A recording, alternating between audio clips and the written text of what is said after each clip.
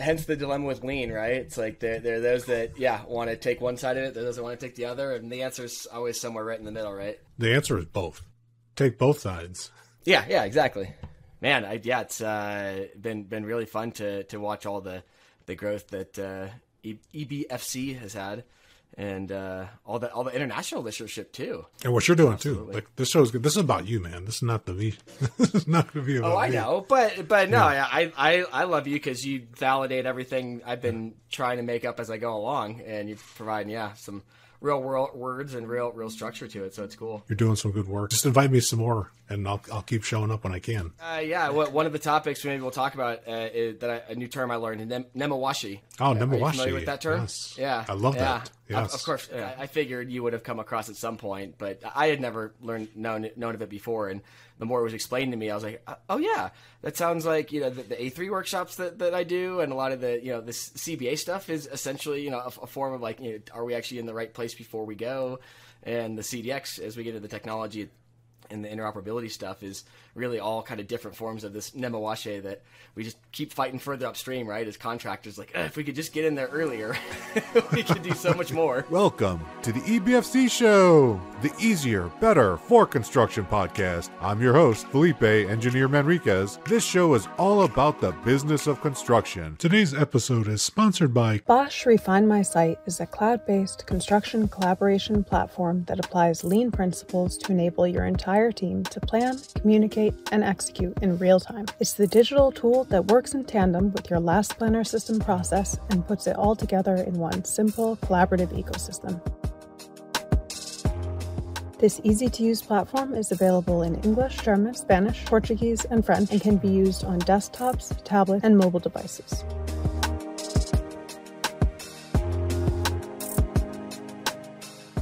According to Spencer Easton, scheduling manager at Oakland Construction, Refine My Site, in my opinion, is the best, leanest tool on the market for last planner system. Here's what our users have to say.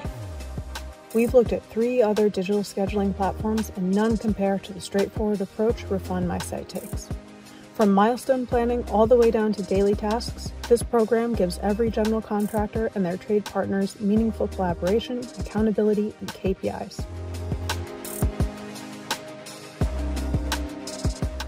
Register today to try Refine My Site for free for 60 days. Today's episode is sponsored by Construction Accelerator. The design and construction industries come up with and build great things, but we also build and waste in how we do those things, in our interactions, in our contracts, in our logistics. So what does this do for our bottom line or our next project? The best firms maximize their value by removing that waste and only doing what's essential to the work, what makes them money. Construction Accelerator will train you to see the waste and give your teams the lean tools and experience to remove it immediately. All online. Construction Accelerator is made up of 3 to 9 minute videos that can be watched again and again in the field, at the office, and at home, all broken down by topic. Need to learn pool planning? We have videos on the process, how to set up a room, and how to kick off a team. Need to set up a target value delivery project? We discuss all the aspects of TVD, especially cost. Or maybe you just need to brush up on 5S. Well, we have videos on that as well. You can download and print reference materials to use on site to immediately translate watching into doing. Subscribe today at trycanow.com. Let's build an industry, not just a project. Today's show is also sponsored by the Lean Construction Institute. LCI is working to lead the building industry in transforming its practices and culture. Its vision is to create a healthy and thriving industry that delivers outstanding project outcomes every time for everyone. Check the show notes for more information. Now, to the show. Welcome to the show, Nathan Wood. Talk about a conversation that's just been in the making for too long, a technology-focused conversation. Welcome, Nathan. I hope I don't disappoint you. I don't know how much we're going to end up talking about technology, but it's okay. We'll see where we go.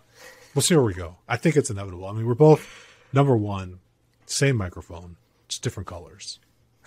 So, I mean, that's something. We're definitely right nerds in some effect. Yeah, we're AV nerds, that's for sure. Absolutely. And we both have the good sense to put on headphones to limit echo. Yeah, if Chad Pearson's out there, he already knows this, that he is such an amazing thought leader and speaker, but damn it, get a better microphone. It's amazing how, like, one little thing, one weakest link can just ruin an amazing conversation.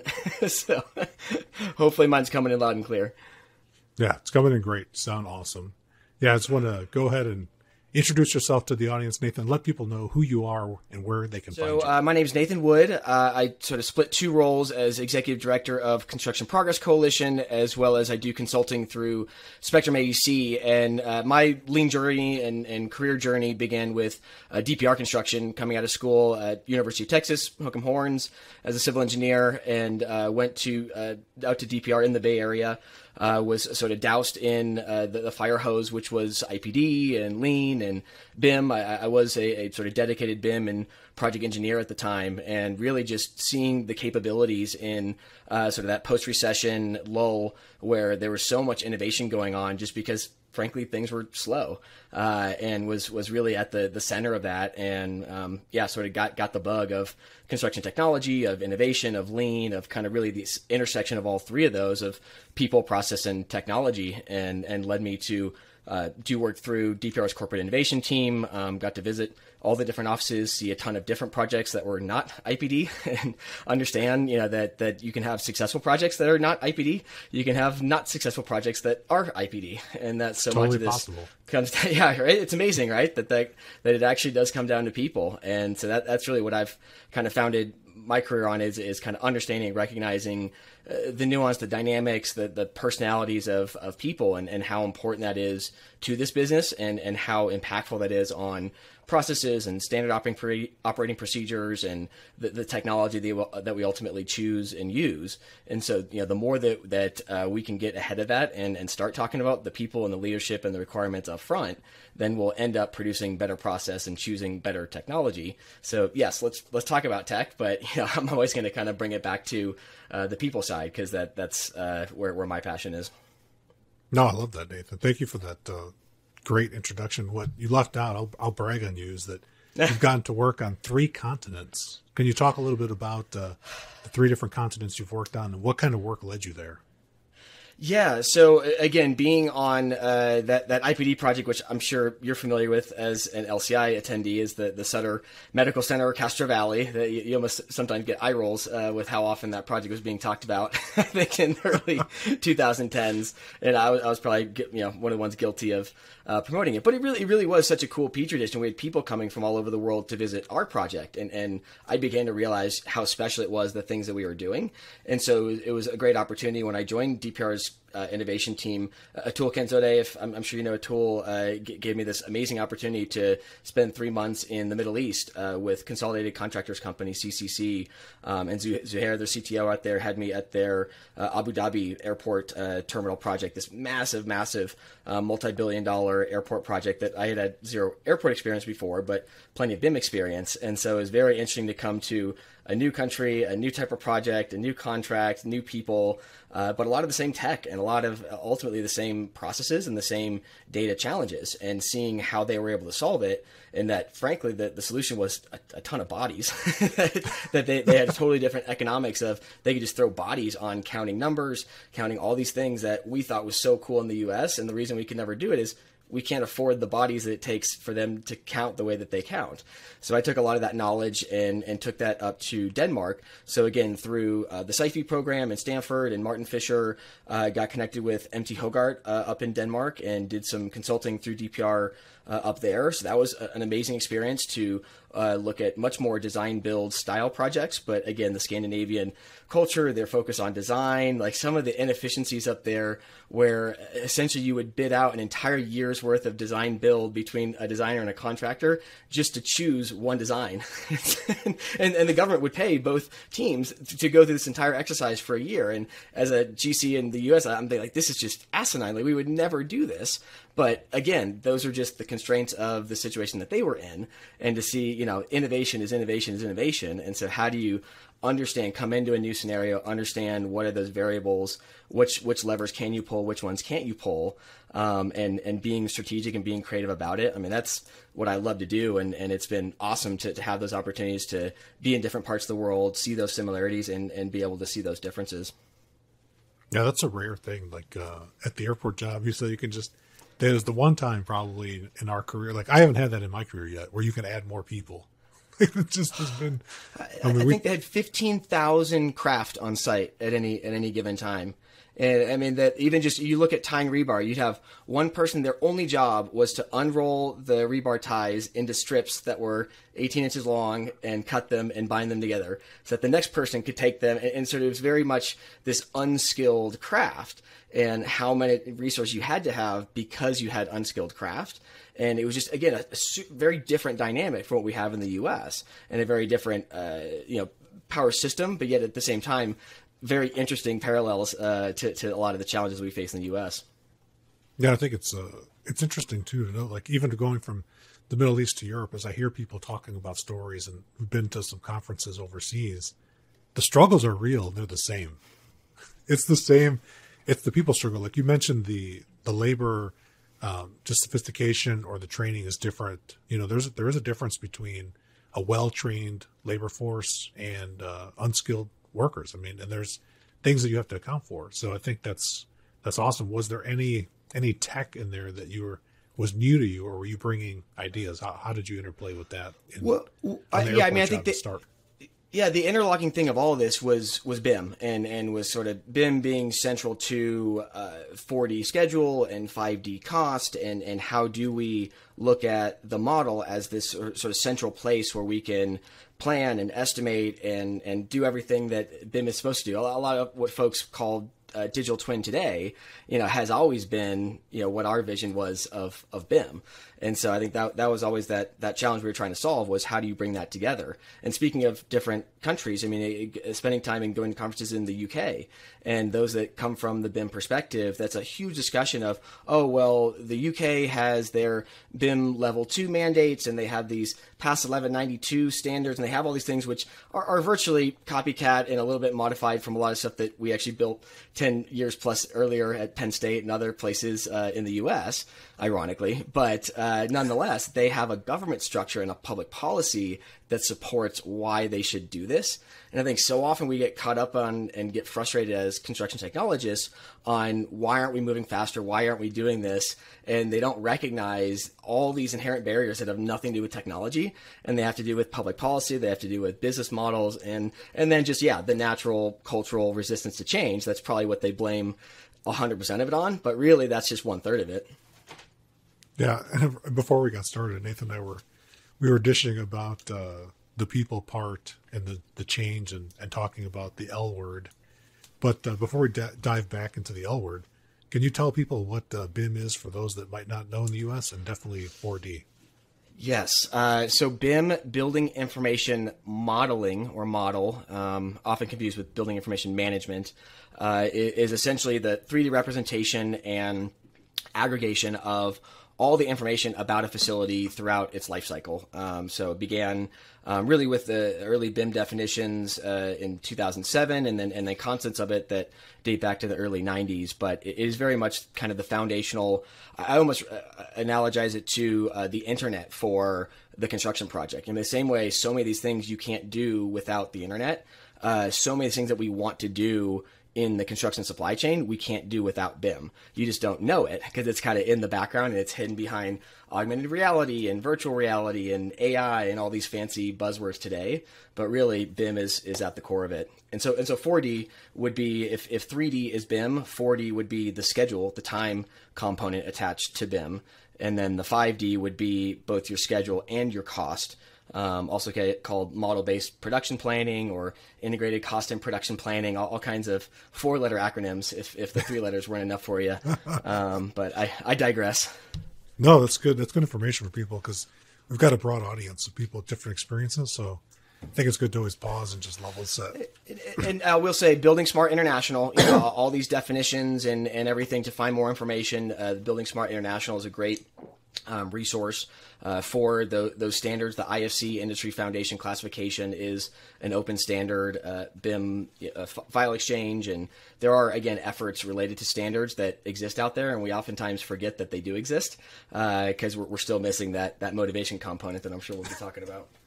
Yeah, why do we need standards, Nathan? No, well, I personally hate standards. It's realizing when we do need them, I'm like, damn it, that's right. I guess I do need standards, don't I? And I saw I got the chance to get onto your YouTube channel one time, and I saw that you guys you'd run a virtual reality meeting in a big room where people were coming into the room as if they were really coming into the room. We got to put a link. Is that link out there still? It's on the YouTube. Yeah, we'll definitely put the link in the show notes. You got it's definitely one of our most viewed recordings because the value of those roundtables is really showing up to them. The virtual roundtables that we do with Construction Progress Coalition, but we do put the recordings up because as an educational nonprofit, we want to be putting this stuff out there and make sure that people are seeing what's out there. But yeah, it was very cool. Thanks to Jonathan Marsh, who turned us on to Spatial.io. That is a great collaboration app. And even since then, they've come up with a new update that what's really cool about it is you can be in a room with, say, 25 or 50 different people wearing either the Oculus. I've got an Oculus 2 virtual reality behind me, or the HoloLens augmented reality. In either one, you can be in a room and move to different places in the room. And depending on how far away you are virtually from this person is how loud they are. And so it really is as if you're in a room and you can kind of hear the chatter of other people talking, but you don't really hear them because it's quiet until they move on and come up to you, and then it might be like screaming in your ear. So you got to be careful. But it's really cool how they're able to mimic real world experiences through technology. It just every day it amazes me how fast it's moving. Did you see that accelerating with the pandemic as people shifted to hybrid and remote working, or did it kind of stay on its trajectory of just increasing exponential adoption?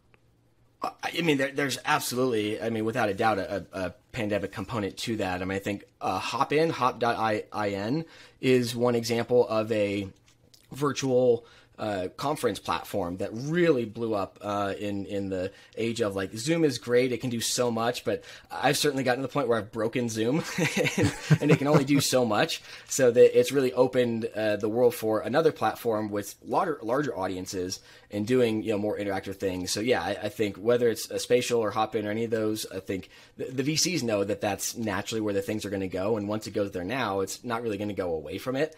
And so I think it falls in the same category of Zoom and Peloton and all the other pandemics. I would definitely be betting on that. Yeah, that's I know the Peloton phenomenon really took off. Like I remember even driving around here in California and seeing like these big Peloton semi trucks just as they restocking, keeping up with the massive demand for people to start working out from home.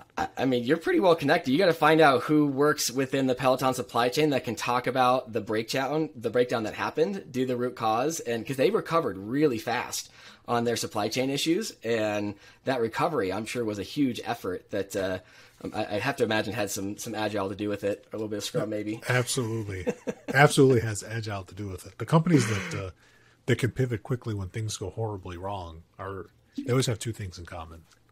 They believe that things can get better, and then they have some framework that supports that belief, which takes us back to the L word, the lead word. And I think we were talking about, just people's resistance to change. And even you've been so forward thinking, probably to some people, uncomfortably innovative. Has that ever That's been a great way of putting it. That's a great way of putting it. Yeah, I have a lot of people that will come up to me, 3 years later and will be like, man, that crazy conversation we had, like, man, you're really onto something. And I think that I oftentimes have to remind myself and not get too frustrated that I do think, multiple years into the future, and recognizing that you still have to speak today's language, even though you're thinking and trying to live tomorrow's life. And that, if you're the only one living in that future, you're living alone. And so it's only as good as those that you can bring with you to that new world. So just even getting folks to use things like Slack is I certainly haven't found it. If you've found a solution, you tell me like what the secret is to getting people to use Slack. Like I still email people. Like it's easier for me. And it's like, it's the unfortunate reality of that path of least resistance, right? Like as much as I want to, like if you're going to use it, I'll use it. But if you want email, I'm going to use email. I'm sorry. I'm not going to be the whipping guy. People have no idea like why I'm laughing so hard because now I really want to know. Yeah. Like there's definitely a story behind this that I want to hear. We were part of a group of like 25 or 30 different companies come together. We're doing this conference for this nonprofit that I'm involved in. Just check my LinkedIn profile and figure out which one it is, people. And someone on the team said, this was like before the pandemic, so two years before the pandemic, someone said, hey, let's jump on Slack instead of emailing each other because we get too much emails. And then the first time people are like, what's Slack? So most of the people said, what's Slack? Yep. 4 people out of 25 knew what Slack was when the person had mentioned it. And of the 4, 2 of them had used it. So fast forward 6 months later, 4 people use Slack to make funny comments and have side conversations during meetings where Slack never gets used. It was so much fun though, because so imagine like we're in this big virtual meeting and like most of the virtual platforms have chat features, right? Mm-hmm. But there are 4 people that are chatting in Slack in a private little group. It was and they think that no one else sees, right? I think that's the other, like the irony of all this is that the fact that we do still have contracts and we have laws. That I heard a story from, it doesn't matter who, of a project up in the Northwest that decided that they were going to use Slack for all of their RFI and submit and kind of like their correspondence with the architect and the GC. And it got to the point where they found a pretty significant design issue and it was in one of the channels and the architect didn't like what was in there. So they decided they were just going to delete the channel. Thinking that would like solve the problem. It's like when we still resort to our old ways of like, oh crap, I've got to hide all my mistakes. We're not going to move forward. Like these platforms are there to make these things transparent so that they can be known so that we can address them. But if we're coming into those platforms inherently, playing the victim or being threatened or having to be defensive, it's going to throw the whole thing off from the beginning. And so it's, again, back to the importance of culture before you do any of these things of like, whether it's Teams, whether it's Slack, whether it's email, like what is the appropriate etiquette for whatever you choose as your tool that's going to work for you, because it's not going to be handwritten mail anymore. Like we're not actually mailing letters. We definitely communicate electronically or digitally in some fashion. Just which one are you going to do, and are people on the same page about it? Yeah, that's absolutely true. And people that don't know, like Slack has an interesting history. It was actually a failed gaming startup. And then they had this good thing about what they developed in their code, very agile code development in programming. I could tell, Nathan, like I nerd down and I read up on how I built this. Guy Raz. I listened to the same podcast episode. It's a great story. I didn't know that story either until I listened to that. It was really interesting how you can pivot so quickly and where folks come from. And even, one of our members in Construction Progress Coalition, Rivet, not to be confused with Revit.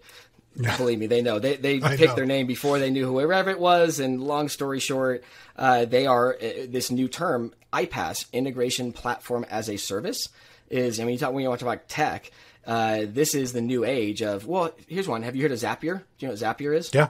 Oh yeah. Yeah. So Zapier is an integration platform as a service. It's an iPaaS. It's a platform that is only there to connect platforms you already have, right? And so there is not much of that for construction. There are those that do it, the Googles and the Apples equivalents of the world that say, yeah, we can integrate with other apps, but usually it's not a Zapier, like a third party that's connecting it. So I think there's a whole wave of that, of Rivet and others that are going to be, developing this iPaaS world that really gives us the freedom to have project scrum sessions where we define a better RFI, define a better submittal, and push the button, and that's our workflow.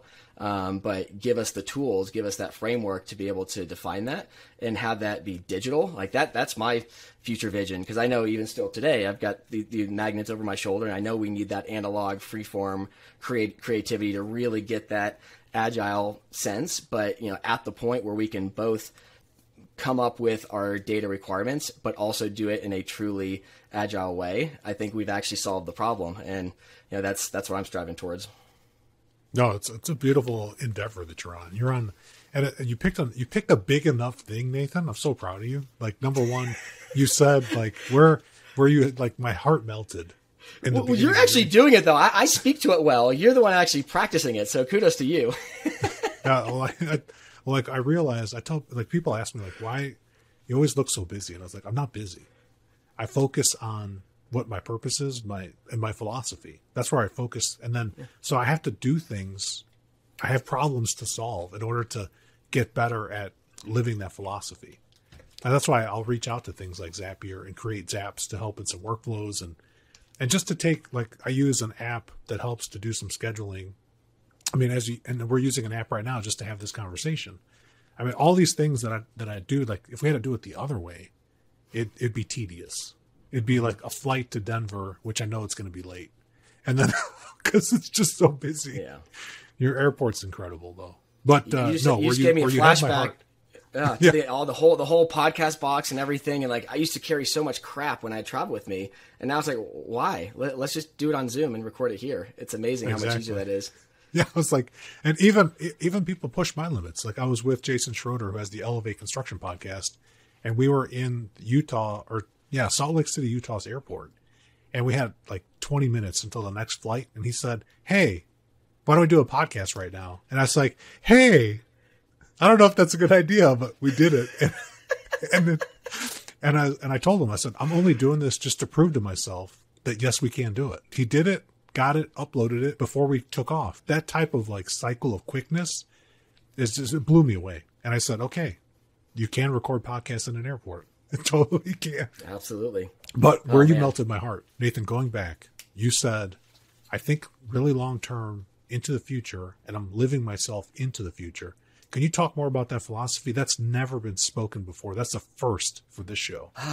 Oh man, I think that's the first time I've actually said it that way. So, so now you're going to make me backtrack and explain what I meant by that. And I think probably when I said that, I was channeling my many of my conversations in the last decade with Sasha Reed. Which, if you haven't had her on, you definitely need to have Sasha Reed on from Procore. But I think, agreed. There's this Sasha. Yes. If you're listening, Sasha, side note. Yeah. Side note. Yeah. And I'll have like 4 more of those.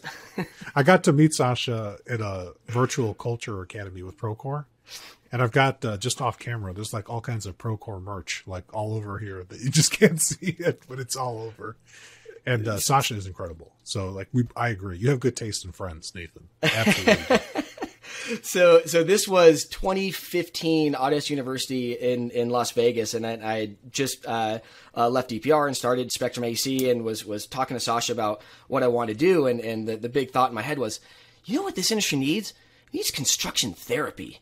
And I told her that, and like the look on her face of like, oh dear God, don't you dare do this. Yeah.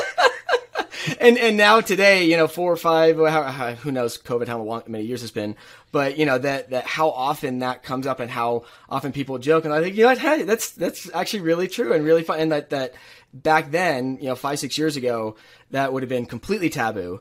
But that with everything, with mental health, with everything, just the whole, literally our culture has changed. And so I think it's cool to take that step back, to look at videos of what you said, 5 years ago, 10 years ago, and realize that, I'm actually saying the same thing I was back then. It's just with completely different context. Right. And I think to some degree, like, I met Sasha so Procore is a technology company for project management.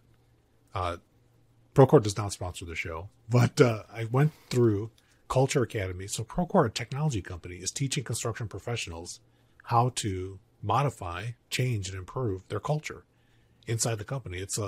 They do it as a series of workshops and some meetings, and there's things that you take away and you have to do, and then they keep in touch with you. But I think Sasha came and got to talk to us one of those days, Nathan, and she, in my opinion, is acting like a construction therapist. 100%. And she's really good at it. Oh, she's the best. I've learned all my tricks from her for sure. and that is, I mean, that's what happens when software companies reach that sort of elevated state of really we've done all we can do, and now the industry needs to do its part. So all that's left to do is help them do their part, which, the L word, it could mean a lot of things. It could mean leadership, right? And kind of like what is the leadership that is needed to really drive this stuff, and starting there. And then letting that fall into lean, and then fall into standards, and then fall into technology. Yep, and then the best L word, the love.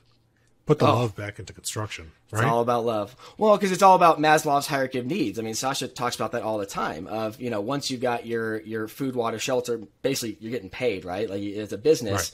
Right. Your Maslow's is, are you getting paid? Then above that is the relationships, right? It's that love, that security, all those aspects that lead you towards that elevated flow state, the self-actualization that we all strive for. But love is a huge component of it. Well said, Nathan. Well, look at that. You're like a technologist, but you're posing as a technologist. You're really a psychologist and a philosopher. I mean, my podcasts are like Adam Grant, organizational psychologist, Simon Sinek, Brene Brown on vulnerability and courage and leadership. Like that. That's the stuff that I get off on and think is everything that this industry is missing, because I've gotten plenty of fill of technology, and it'll continue to grow, but it's the whole psychology thing, and especially the behavioral economics, and the whole go into Daniel Kahneman and prospect theory and Robert Thaler and his nudge book, and kind of this whole idea of how do we nudge people in the right direction rather than whipping them in the right direction, which I think is a lot of the tactics we use in this industry. There's so much we can learn, and that's often my challenge, that I get identified or labeled or whatever as more of a technologist, but really I've elevated beyond that. It is more about psychology and leadership and culture that then leads into lean standard practices and all these models and frameworks that then leads into a CBA to choose the best technology that meets those needs. No, I really appreciate that a lot, Nathan. And Nathan, with my appreciation of what you just said, can you talk a little bit about the name of your company, Spectrum AEC? It's a very interesting name. Yeah. One word, Spectrum AEC. When I first told a colleague, Lori Spittler, it took her back to one of her LGBTQ groups and was like, no, you don't want to do that. But at the same time, like, diversity is such a huge component in a lot of what I preach. I mean, our tagline is "We build people." And that, we didn't want to be a lean consultancy. We didn't want to be a BIM consultancy. We didn't want to be any of those things. We wanted to be the precursor to that, the Nemawashi, as we were talking about earlier, of preparing the soils for planting to get those organizations or get those project teams ready to go through a much more intensive, much more structured lean framework Scrum session. That frankly, I'm a little bit too scatterbrained to be a good Scrum master. I'm a great participant, but I know my limits. I'm going to tell you right now, Nathan, that knowing the framework like I do, you're a natural product owner all day long. Totally. You. I would agree. 100%. From what I know. And we need good product owners out there. We definitely yes, do. And even like teaching others how to be a product owner, right? Because like being a product owner means being vulnerable and sharing the realities of it, knowing that people aren't going to judge you. They're just trying to understand you. Because too often the customers go into those meetings with some expectation of what they're supposed to say, or it's like the folks that take the Myers-Briggs and always end up with it as an ENFP, which is quote unquote supposed to be like the CEO one. Which like, guys, you can fake your personality test if you want to, because if you have the emotional intelligence to know what the answer should be, you'll give the answer that society tells you to give, rather than really looking inside yourself and giving your honest answer. And so I think that's the key to being a good product owner, is like being honest with yourself, right? And being able to communicate those honest challenges and what you're dealing with, so that those that are solving it can really truly empathize. Now you're making me flash back to some of the Scrum training that we do. We teach new Scrum Masters like how a product owner loses trust with their team. The first bullet point is they don't tell the truth. That's a great way to lose trust. Is lie to people. It's like we do that a lot in this industry. We have to put it as part of the curriculum to teach people because it's not super obvious in the construction industry or in some other industries as well. So I love that.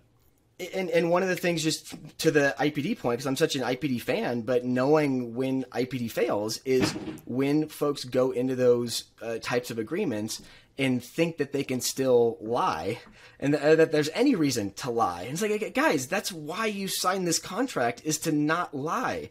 Like, why would you want to hide something that is not in our best interest to hide? And it was because they were ashamed.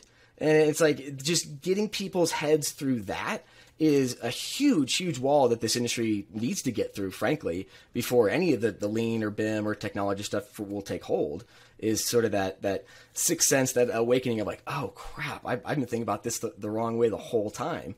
And I mean, that's those are my favorite days, is the workshops when I can see that person that goes to that moment of like, oh crap, I thought I had this all figured out. And you just blew my mind, where I'm gonna have to rethink everything. Like, okay, cool, I did my job. We got one more. We got one more in the camp. One more. And I want to give a shout out on the theme of one more. Nathan, you just reminded me that we got some really good feedback from a superintendent just today. Shout out to Eddie. Thank you for listening. Your words of appreciation definitely motivating me and Nathan to keep doing stuff like this, helping our industry get better. Eddie, thank you for working to make our industry better wherever you are. Appreciate you. And those little moments, Nathan, like you said, I'm glad that owners that do IPD actually audit the numbers. So, because they're going to tell, like, we're going to hold ourselves accountable. We're going to audit this with a third party. And like, let's just be honest.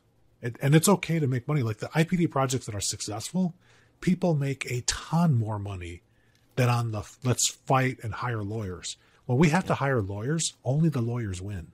It doesn't matter if your side wins in the end. You're in the wrong paradigm. You're in a win-lose paradigm. You're in a fixed mindset paradigm. And I know that you're into, you got to be into Carol Dweck if you're into Brene Brown. Grit, yeah. I bring up her stuff. And Grit. Yep, Grit, absolutely. No, that's that stuff is a huge component, and something that, frankly, I need to educate myself more on, because I find myself not really fully understanding that line of Grit, of like, when is it good and when is it bad, right? Of like, because grit is a good thing. I mean, a lot of us in construction look at grit as being a good thing. That's how you persevere. That's how you get through things. But like, at what point does grit become burnout, and you don't realize the inefficiency you're creating because you're masking, you're not being honest with yourself. You're lying to yourself and saying that you're okay when you're not. And that whole just uncomfortableness of starting to have that growth mindset. I have to say, I was in one workshop where an older gentleman actually called out on the slide that I had up of explaining fixed mindset versus growth mindset. And he challenged me as to why is it so bad to have a fixed mindset? Like, why can't I have a fixed mindset? And at the time I was very taken back. I mean, I think I would probably have a better response today. And that's what those workshops are for. I mean, I learned as much from them as the audience does from me, but there's so much to that point of accepting what it means to really have a growth mindset, and accepting other opinions, accepting diverse generations, diverse genders, diverse opinions from different stakeholders. That's so much at the core of what's missing in this whole innovation process. Yeah, and I think just to steal your brilliance from earlier, it's a spectrum. You're going to have some people that are too growth mindset, where it's like almost obnoxious, and you'll equally have on the spectrum, going around the circle, the obnoxious fixed mindset people. And I think for a better outcome, especially when you're doing future thinking, you got to have both. You need to hear both voices so you can really understand where are we and where should we go. And people flex. And there are some things where I act in a fixed mindset, and there's some things where I'm totally growth. And for the most part, I think people would incorrectly classify me as whatever they think it is, because I'm too in the spectrum for you to classify me in one way.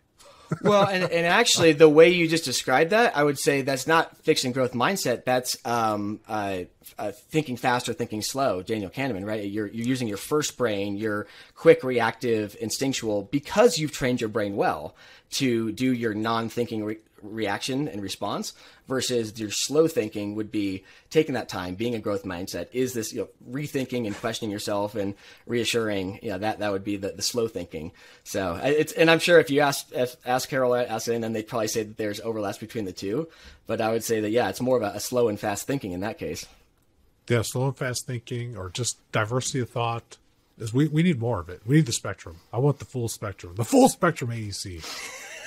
Yeah, and which means AE and C, right? And right. Whether it's conferences, whether it's project teams, like my goal is to be doing these types of agile design thinking Scrum workshops with project teams, like with the owner and the contractor and everyone that has already gone through some sort of a culture academy, or they've gone through that organizational transformation. But I've found myself now doing a lot more of this organizational transformation, because that really is the precursor to being able to do these projects. But again, it's like being always a few years ahead. My goal with Spectrum AEC has always been to help project teams at the intersection of AE and C. But for right now, it seems to be mainly trade contractors, MEP, and general contractors, and those technologies that serve them, that are raising their hand saying, we know what we don't know, and we want to work together to learn more about it. So hopefully that'll continue to grow to owners, and then make its way down to the project level. Yeah, we're seeing massive shifts. Like you mentioned, all these lean tools that you're good at and you're doing workshops on, but then you're also focusing on the culture part, the people side, and living up to your philosophy of building the people up for your organization.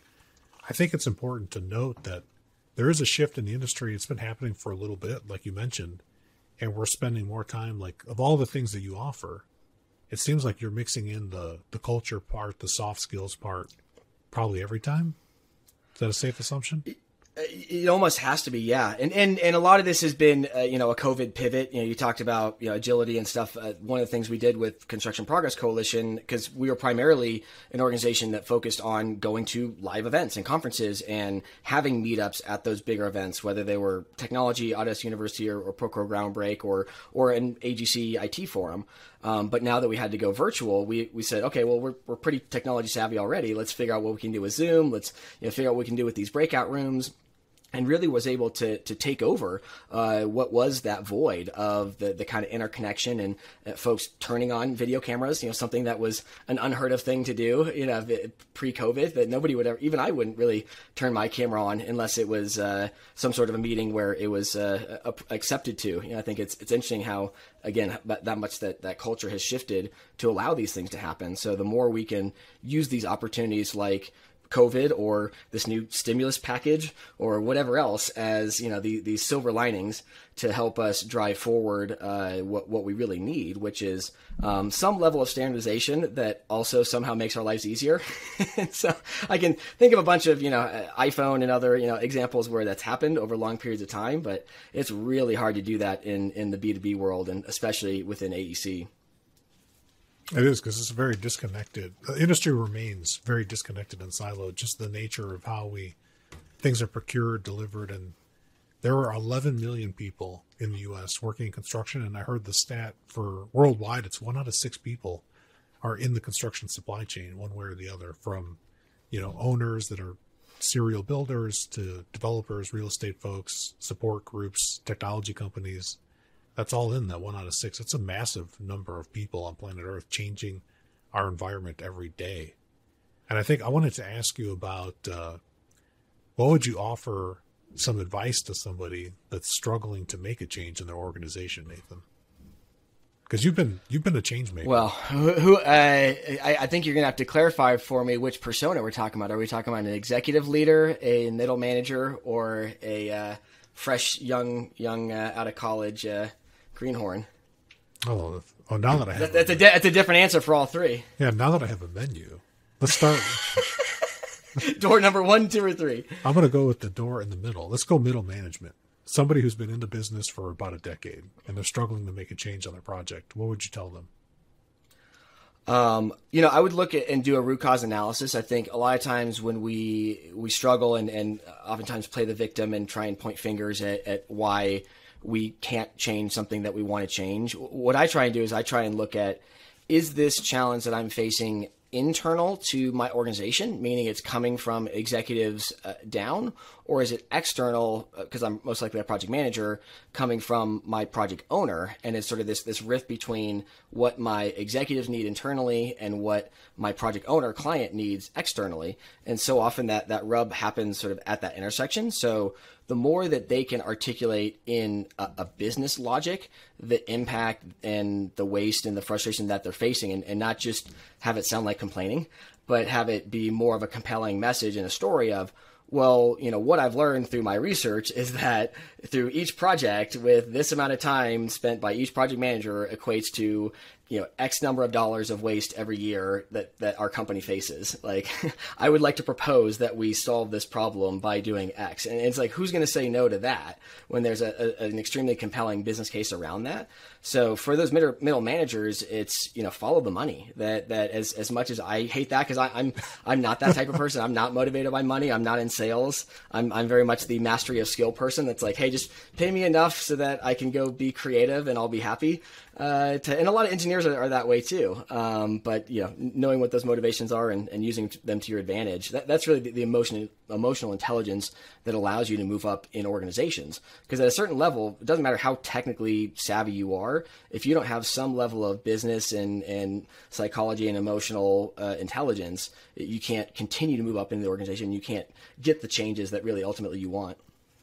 No, that's great advice. And Nathan, you're hitting on a trend that's happening right now in the industry. There is a record-breaking number of people quitting their jobs in organizations where they're leaving in droves because the emotional intelligence of the leadership in those organizations is low, and people have just said, I'm not going to put up with this anymore, and they're leaving. I just heard a statistic at a conference last week that the attrition rate, or the turnover rate in construction, is like 5% per month currently, according to labor statistics here in the United States, which means like for every 100 people on your job, 5 people are going to quit every month.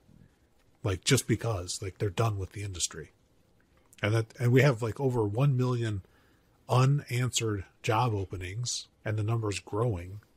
I just saw an article in Yahoo Finance today that this is the hottest employment market in the history for employment markets. So now, what advice? So you're saying I should go look for a job? Is that what you're saying? No, you have a great job. I do have a great job.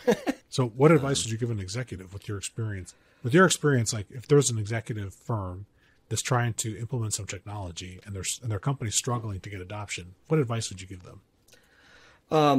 Culture. I think that's why, frankly, when you talk to Sasha, I know what she'll say about Procore's Culture Academy is that the customers were coming to them saying, we don't know how to retain and grow our talent. That was actually their biggest challenge, and that they saw Procore's ability to grow just exponentially. And it's like this company in Carpinteria, just south of Santa Barbara, which frankly their airport is a lot more sizable now than it was before, but you wouldn't think of as like some business tech hub, right? But yet they can cater all these people and set up the appropriate, remote work. And they have a culture that is more accommodating for this new digital remote work, kind of flexible, results-oriented work environment culture. And so the more that those in the executive positions resist this natural tendency towards this newer way of thinking, this newer work-life balance or life-work balance, as we're all calling it now. I think, if you're frustrated with it, but yet you're not willing to change your own practices internally, well, I'm pretty sure that's that fixed mindset we were just talking about, right?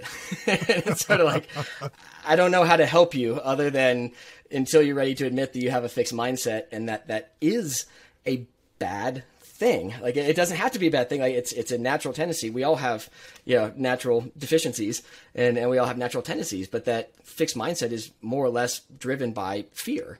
And so much of what is our inability to grow and to innovate is driven by fear. So the more that we can understand that and get rid of it, I think, to your point on the transitions and the number of turnover, I think a lot of that is the fact that because so many are remote working, and they realize that working for another company really isn't any different, because you're not commuting to a different office, you're not really doing anything different. So it actually makes that barrier of grass is always greener, or fear of the unknown less, because it actually isn't that different to change jobs, and especially when the pay is more and there's competitive marketplaces. So I feel for the executives out there trying to hire, and all I can say is, change your culture, recognize, where those blind spots or those legacy policies are, get rid of them, and tell people that you used to have them and you don't have them anymore, and you're going through a change process. And that vulnerability is extremely appealing and will build a lot of trust with those folks. And I think you'll get some great folks on board. Yeah, I like that honesty too, that you're talking about opening up and just being honest about you're in a change. You're in a change process, and it's going to be clunky. It's not going to be perfect. But if leadership tells people, like you're advising them to, and I think that's fantastic advice, Nathan, like, hey, we're in a change. Like, we used to have it this way for one reason or the other. We see that it doesn't work, and we're trying to shift to something that works for us. And the us is like everybody in the company. It's the executive and the people. It takes everybody to build. Some of the things we do are just very complex, and one person doesn't have all the skills to pull it off. Love that advice, Nathan. Thank you. I don't know the cutting edge technology stuff. Like, don't say blockchain. Whatever you do, don't say blockchain. Drink. Okay, I got to take a shot. You said blockchain. Yeah, it is late enough in the afternoon. Yeah. Digital twin's the other one. Yeah, digital twin, blockchain, Ethereum too. Which Ethereum? Well, okay, so I'll clarify right there. So Ethereum is a specific platform for developing on blockchain that has its own currency, which is the Ether, that is different than Bitcoin. But Bitcoin is purely a financial transaction, more or less a bank, whereas it doesn't do things like smart contracts. And Ethereum is something that essentially is the intersection of smart contracts and payment systems, and would compete with something like an IBM Hyperledger, or Corda is another system. So just like you've got Procore and BIM 360 and Nuforma, you've got these different systems and that, but they all fall under the umbrella of blockchain, which is a distributed ledger technology, DLT. And then we don't have Amy Marks on here, so we don't have to say all the modularization acronyms, which they're like, we need an entire encyclopedia. Industrialized construction. Yeah. Don't make me quote it, because I'll screw it up, but she's done a great job. And that's been a fun kind of back and forth discussion, that to watch her really solidify those different categories of, industrialized construction that go from, the individual components to multi trade assemblies, all the way to your volumetric and modular. And I mean the whole Advancing Prefabrication conference, where I saw her last down in Dallas a couple months ago, like the conversations of just what is the defining separation between those different categories. I mean that's a big discussion that those that are experts in it are still having. So it's still very much a new frontier for those. But the big acronym these days though is DFMA, Design for Manufacturing and Assembly, which is, again, BIM enabled, but a huge component that I like to talk about within the larger industrialized construction and prefab is this need for DFMA as the Nemawashi to prefabrication. And I was telling Nathan before we got started that I don't actually speak Japanese, but I read a lot of books, and these Japanese words will come out. And the first time I saw Nemawashi was in John Shook's book about managing to learn the A3 problem-solving process, which I absolutely love, and it's just out of reach. It's always close. It's 3 feet away, but I can't lean over and grab it.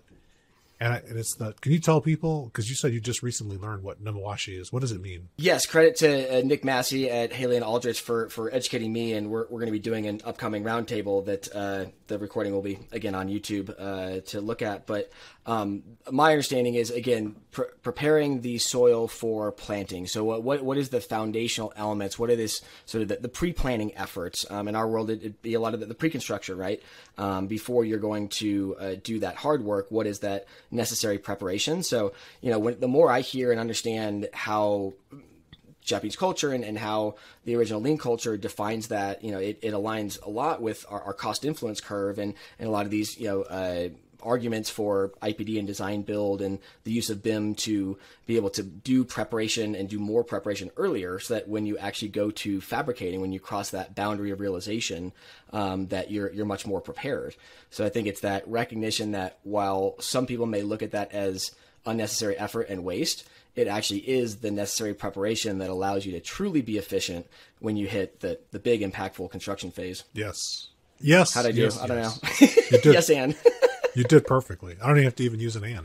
You nailed Pop it. quiz. Prepping the soil and getting ready. A lot of the innovation that comes out, you mentioned some great schools. You got some amazing background. University of Austin, Texas. Hook 'em. And then you mentioned Penn State. Did you study at Penn State, or are you just a fan of the work coming out of there? Yeah, I did not study. I was colleagues with Shane Goodman, who is actually one of the co-authors on the Penn State BIM Guide for Owners, and John Messner, who leads up that department there. I'm friends and colleagues with him. And so they're really kind of pioneers and leaders in the industry when it comes to BIM standards and BIM adoption. So I've been to Happy Valley. I've presented on campus before, but did not attend there. And then definitely a big Stanford fan as well as you go to the West Coast, and everything that Martin Fisher's doing with SciFi is just, really phenomenal, cool, kind of leading edge stuff of what is possible in a laboratory environment. And so I love to see what they can come up with, but then I'm always challenging. I'm like, okay, but that's in a laboratory environment. Show me a real world project where that works. and then we're back at the same social problems that, I like to play in. That's a good pedigree. So, with that prepping the soil, like a lot of the technology foundations, come out of research or startup companies, trying to solve problems for business problems. So I think, there's a little bit of resistance in the construction industry with people saying that lean is too academic. But that's the great inflection. Real quick on that, though, is the Generation X realization, that waking up point of, oh shit, the boss that I've been listening to and building my career the entire time has a vision that is going nowhere. And what do I do now when all I've ever done is look up to my boss? And you actually have to look down to the millennials that have that leadership spirit, have that drive. Again, it's not me saying that. That's the scientists and whatever social scientists saying that. And it's Gen Xers going, okay, I'm in a leadership position. At what point am I going to reject what those above me have always said and start listening to what those below me have said? It's like listening to your younger brother, younger sister. You're like, even if you're right, I don't want to hear that. It's like, I hear the right I don't want to hear that from you, mouth, but it sounds wrong. Yeah, exactly. So disagreeable. Yes, but I digress. Thank you for the clarification. So you've got people resisting it, saying it's too academic, but hasn't research and testing things given us everything we have today? Well, so my maybe this is a response, maybe it's not, but my rub on lean construction is the over productization of the last planner system. And sort of this oversimplifying what lean really is into this, oh, well, if you just do these, few things, then you're doing lean.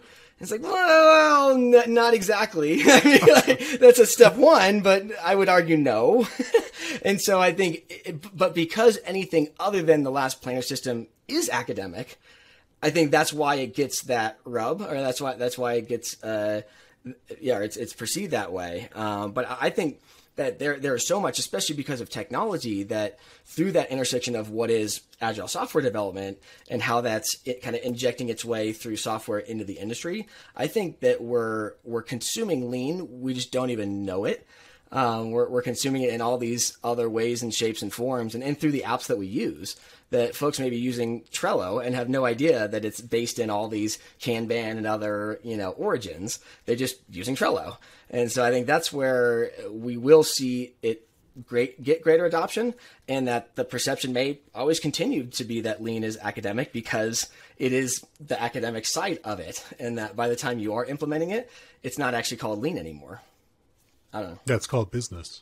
Yeah, it's just called business. and those with the lean designation should love that. Like, we should celebrate that, right? It shouldn't be compartmentalized. It should just be embedded within what you do. But yeah, it's just part of business. I'll drink to that, Nathan. Yeah, cheers. Drink.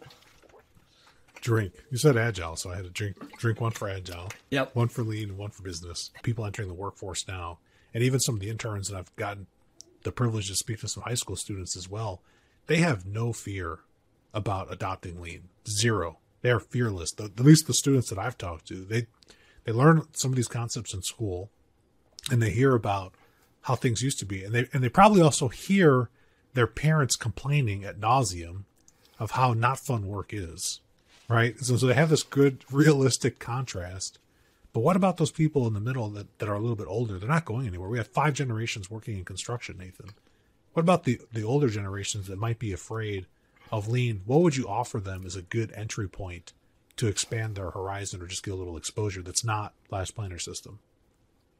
Gosh, yeah. I mean, my first question would be, like, let's really dive into what you're afraid of. Like that sounds like there's a lot more there to unpack. That's a whole therapy session right there, right? But I mean, besides that fact of like unpacking, why do you want to do lean in the first place? I mean, like, because there are a lot of different reasons, I think, why folks do adopt lean. Some of it is truly bottom dollar driven. Others, it's more of like a kind of a cultural, this is how we want to drive our culture, and that they have better retention and other things, through that. I think that there are a lot of reasons why someone would want to adopt lean. And if the term lean, if it creates too much of a stigma, just change the name of it. I mean, or make up a new one. That's why I made up CDX, Common Data Exchange. I mean, really all it is, a work structuring framework for project data interoperability between systems. And so it's taking a lot of this stuff that is very academic and very lean, but by not saying the word lean and just, creating little footnote references so that if anyone really wanted to dig, they can know that it is, because they should know that it's lean. But I think if we actually underemphasize it and just kind of continue to spoon feed it through technology, that we can have our cake and eat it too. And I'd actually like to talk more about the rift between lean and technology. And maybe Let's do it. It might have been where you're going. It's like, why is it still perceived like lean and technology can't be one and the same, that you have to do it tactile for it to be lean? It can't be technology. Do you feel like there's still those that state that? I know you don't agree with that. I just heard that today. Like, I did when the pandemic hit. I mean, for people that don't know, I used to think, because that's how I learned, that you got to do it very tactile. And, reflecting back on this with my mentor, Jeff Sutherland, he said, you've got to give people the experience. That's the important thing. He's like, what the experience is not as important as the experience. So whether it's like with physical paperwork or different technology, I mean, the paper or an is iPad technology. with a really slick app on it. Yeah. Like as Exactly. long as you're providing the Language experience. Even language, Nathan, is technology, because you can't read my mind yet. Not yet. But I know you're thinking about it. And so I think you're onto something. There's definitely a rift between, there's like a camp of people that think that it has to be completely analog. And then there's a camp that thinks it's not cutting edge or it's not good enough if it's not completely digital. Go ahead and unpack that a little bit. Yeah. And so I always look at, because I strive to be digital, and I'll give a quick backstory, because the Common Data Exchange, CDX, that we've developed through Construction Progress Coalition, it started as, again, magnets, physical magnets on whiteboards, because we were going to conferences, and you do need that. I've got post-it notes right here that I still use analog, because when you're in that free thought, the technology actually is a burden and it gets in the way. But I think part of that is because the technology is not good enough to be better than what that analog alternative solution is. And so that tells me that technology needs to get better, to be more intuitive and more flexible for those scenarios, so that it feels as if you're doing it in that analog state, but yet you're still getting the benefit of capturing that data and capturing their profile information, all those things that would have to be typed in by someone later when you're registering them, but it's already registered. I mean, that's the beauty of this. And the same reason why, books that, Jeff's Red Book and Steve Jobs' biography and the dozen books that I've actually read in my career are all on my iPhone, all on my iBooks. And I love that I have that point of reference to go back to, and I have all those highlights to go back to and all that searchability. And there are folks that will tell me all day long and 10 times on Sunday that they have to have a paper book and they have to have that feeling, because that's the experience that they get. And I get that. I can empathize with it. I don't agree with it. Like, I don't feel that. So I think half of it is recognizing when is that okay? And then when are other times when having that feeling is actually selfish and to the detriment of the team? Because that's that whole, balance of continuous improvement and respect for the individual. Like, yes, we should listen to the individual that's complaining about not liking what they're being forced to do, but do they actually understand why at a higher level, from a continuous improvement standpoint, we're doing this in the first place? And so it's like both can be right and both can be wrong at the same time. And it goes back to this dilemma of lean. And I think why people get so frustrated with it, because it isn't a cut and dry. It's not Catholic right and wrong. It's very Buddhist sort of culture and mentality of, well, it depends. And a lot of the folks that are fixed mindset that need that yes, no answer, they don't like 50 Shades of Gray. They want that black and white. And that, again, is something that I can't help them. All I can say is the world is changing, so you can either go home and retire or you can change with it. I don't know. It seems harsh, but I've kind of got to that point now. And he's still very young, ladies and gentlemen. Sorry, I'm not sorry. Young. He's already sorry, not sorry. Putting song lyrics in. This podcast has had everything. It's had song lyrics. It's had philosophy. It's had way more psychology than I would have ever imagined. I love it. I love it, Nathan. Nathan, you have been a pleasure to have on the show. Thank you so much for taking the time to share your thoughts with us on technology, psychology, Spectrum AEC, and one more time, their nonprofit. Construction Progress Coalition. So yeah, let me know when I can come back. This has been a joy and a thrill to have this conversation, and keep doing what you're doing. I have to say, yeah, of all the lean podcasts, I do listen to yours because I feel like we're closest aligned. I have a lot of grudges with the lean community as much as I empathize and love everyone there. I as you can tell, I get frustrated as a millennial. That's healthy. That means that there's something. It's a healthy, yeah. It's a good drive. And Construction Progress Coalition. I love it. It's a good ConstructionProgress.org. Yep. ConstructionProgress.org. Good place to find them. You're giving back and you're sharing so much. And people, go find his YouTube channel. We'll have the links in the description below, so you can click on it, subscribe. There are some fascinating videos there. I watch their videos. I'm subscribed. So I recommend Nathan's work to everybody. Thank you for having me. It was great. And don't be so scared of the tech. It's inevitable. Very special thanks to my guest. I'm Felipe Engineer Manriquez. The EBFC show is created by Felipe and produced by a passion to build easier and better. Thanks for listening. Stay safe, everybody. Let's go build.